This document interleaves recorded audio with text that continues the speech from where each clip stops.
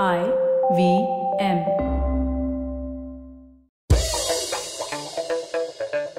Here's your smart fact of the day. You might know that KGF Chapter 2, the Hindi version, did tremendous business around 434.70 crores.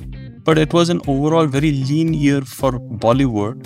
The number 10 grossing film, Vikram Vedha, was only collecting about 77.51 crores, which is quite paltry, and that had big names like Saif Ali Khan and Hrithik Roshan in it.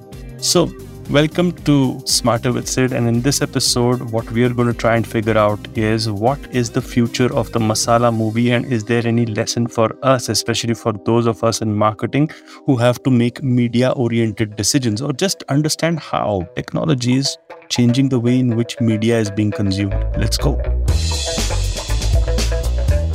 I just read a recent interview of Hrithik Roshan in Rediff, I think, and what he was saying was maybe my fans don't expect movies like Vikram Vedha to be done by me. Now, that was a masala movie, but it was more on the intellectual side, and it was stylized to an extent wherein, you could appreciate the intelligence behind it, quite unlike a lot of other masala films, which we have come to associate with a lot of mindless fun. So Vikram Vedha had this whole story, and I'm not going to get into why I like the movie, which I did, to be honest. But he said maybe my fans don't expect me to play some things like this because it doesn't work well from a budget perspective. Because if a star like Hrithik Roshan is supposed to draw in fans by the bucketful, he needs to cater to a formula. Now, what is this formula, and why is the normal Bollywood film not working in the box office? There are a lot of potential factors for that, but the main culprit is essentially the OTT platforms. What has happened is that audience tastes have gotten quite nuanced, and the reason why you go out to a film to, buy cheap popcorn and terrible samosas, cold samosas maybe, endure a film are not the same as they were, say, 10 years back. Perhaps you would have gone to see an emotional love story at the very beginning of 2010 or something like that, but it's no longer the case. So what is the reason for this? Because audience expectations, to my mind, have changed. When you go to a movie theater, you're going there for an experience. And if you look at the kind of experience you want, it's a larger than life experience. So if you look at Gangubai Kathiawadi, it is certainly, an emotional tale, but it is done in the typical grandiose version and style that Sanjay Leela Bhansali is famous for. If you look at all the Avengers hits, or even all the South Indian films that have become really successful as masala movies, they're all larger than life, and they are all depict something which is not like a reality. On the other hand, if you look at the OTT platforms, whether it's Netflix or Amazon Prime or the rest of it, it is quite likely that they are conveying all those nuances. Sometimes movie is not made, but an entire series is made, and it captures a lot of nuances and emotional storytelling and the rest of it. Because what audiences like us are realizing is that we don't mind seeing emotional stuff in the privacy of our bedrooms, right?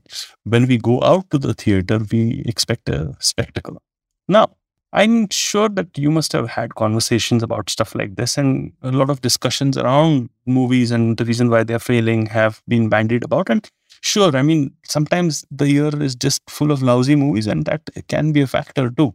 But what is the lesson, especially if you're looking at understanding media and evolving media and taste in 2023 and how it impacts us? Now, if you look at the way in which this is impacting us, I would propose moving out of the current context and taking a step back. So the step back that I want us to take is go to, let's say, theaters as in plays. And when you look at plays, what you notice is that plays are not really working very well unless and until they are a remake of a film, a popular film maybe, especially where I'm living right now in London, right? So Mamma Mia or anything like that is made into a play. Now, plays were old technology, so therefore any way in which you can revive them is by making it bankable, so therefore relatable, so therefore they're connecting to big movies. Now, if I look at the way in which plays are, the acting in a play is very different from the acting in a film, and the format, the technology actually has changed the way in which performances are being delivered. Not just actor performances, but even directorial or script writing, all has changed. Now, if you take another example, take Modern Family, I think it was the first major series of its kind which did not use a laugh track. The moment it changed, we kind of realized that anything with a laughter track was kind of dated. So whenever there is a technological change, it does have an impact on the increase in sophistication of the consumption of said film or said series or whatever it is. So now we are at an inflection point wherein we are moving to a place wherein OTT platforms and YouTube are determining how we are looking at media and how we're consuming media. So the sophistication is coming from there. So I'm listening to a Lex Fridman podcast, or I'm listening to somebody else's YouTube channel, maybe Chris Williamson's YouTube channel, or I'm, kind of connecting to true crime serial on Netflix. Those are the sensibilities that I am looking forward towards enjoying. Now, this essentially means that whenever I'm going out to the theater, I am expecting something completely different.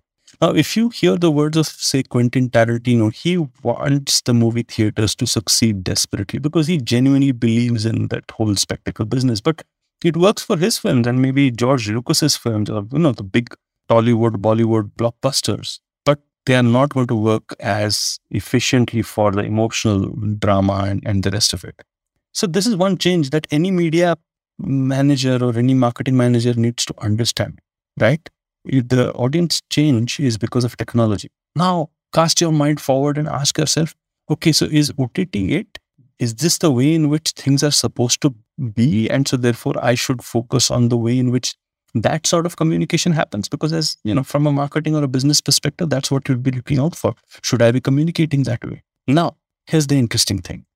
OTT is just one part of the story. But the majority of the way in which we are consuming communication right now and entertainment is through social media as well as YouTube. I'm not considering YouTube as social media, which essentially means that we need to take markers from those places in order for us to actually understand what is being consumed heavily. So this is where your influencers come in. This is where your content on YouTube comes in. This is where your content on TikTok or Instagram or wherever else comes in. This is the content that is going to determine what the cultural marker is, what is cool, what is not cool. And this is what any person who has got an outward facing job, let's say in marketing or in business, or you maybe have a startup, needs to concentrate on, rather than actually understanding what culture is being represented in big ticket item movies. I mean, think about it. We all love an Avengers movie, but is it really kind of defining culture as much as a Warhammer is, which is so much more, accepted by all of us as something which is culturally relevant for all of us. Therefore, converting this into a media understanding will mean that the choices that we make for marketing are also based on this. So we will choose the influencer over the celebrity. We will choose the social medium over OTT. We will choose OTT over theaters and movies themselves will change. And that is why Vikram Vedha will not work in movie theater, because it is too intellectually sound. Perhaps it would have had a better run of it if it had been done as a series on Netflix, maybe the original Vikram Vedha way. Who knows, right? These are just random thoughts, but random thoughts with an intention to try and figure out the smart principle behind it. I hope you like this episode of Smarter with Sid. Many more to come from where this one came from. And if you like this episode, do like and subscribe to this podcast. And of course, if you like me, I'm the Traveling Professor. Connect with me on LinkedIn or on Instagram. And hey, check out all the other stuff that IVM's got going for you. On that happy note then, on that happy note.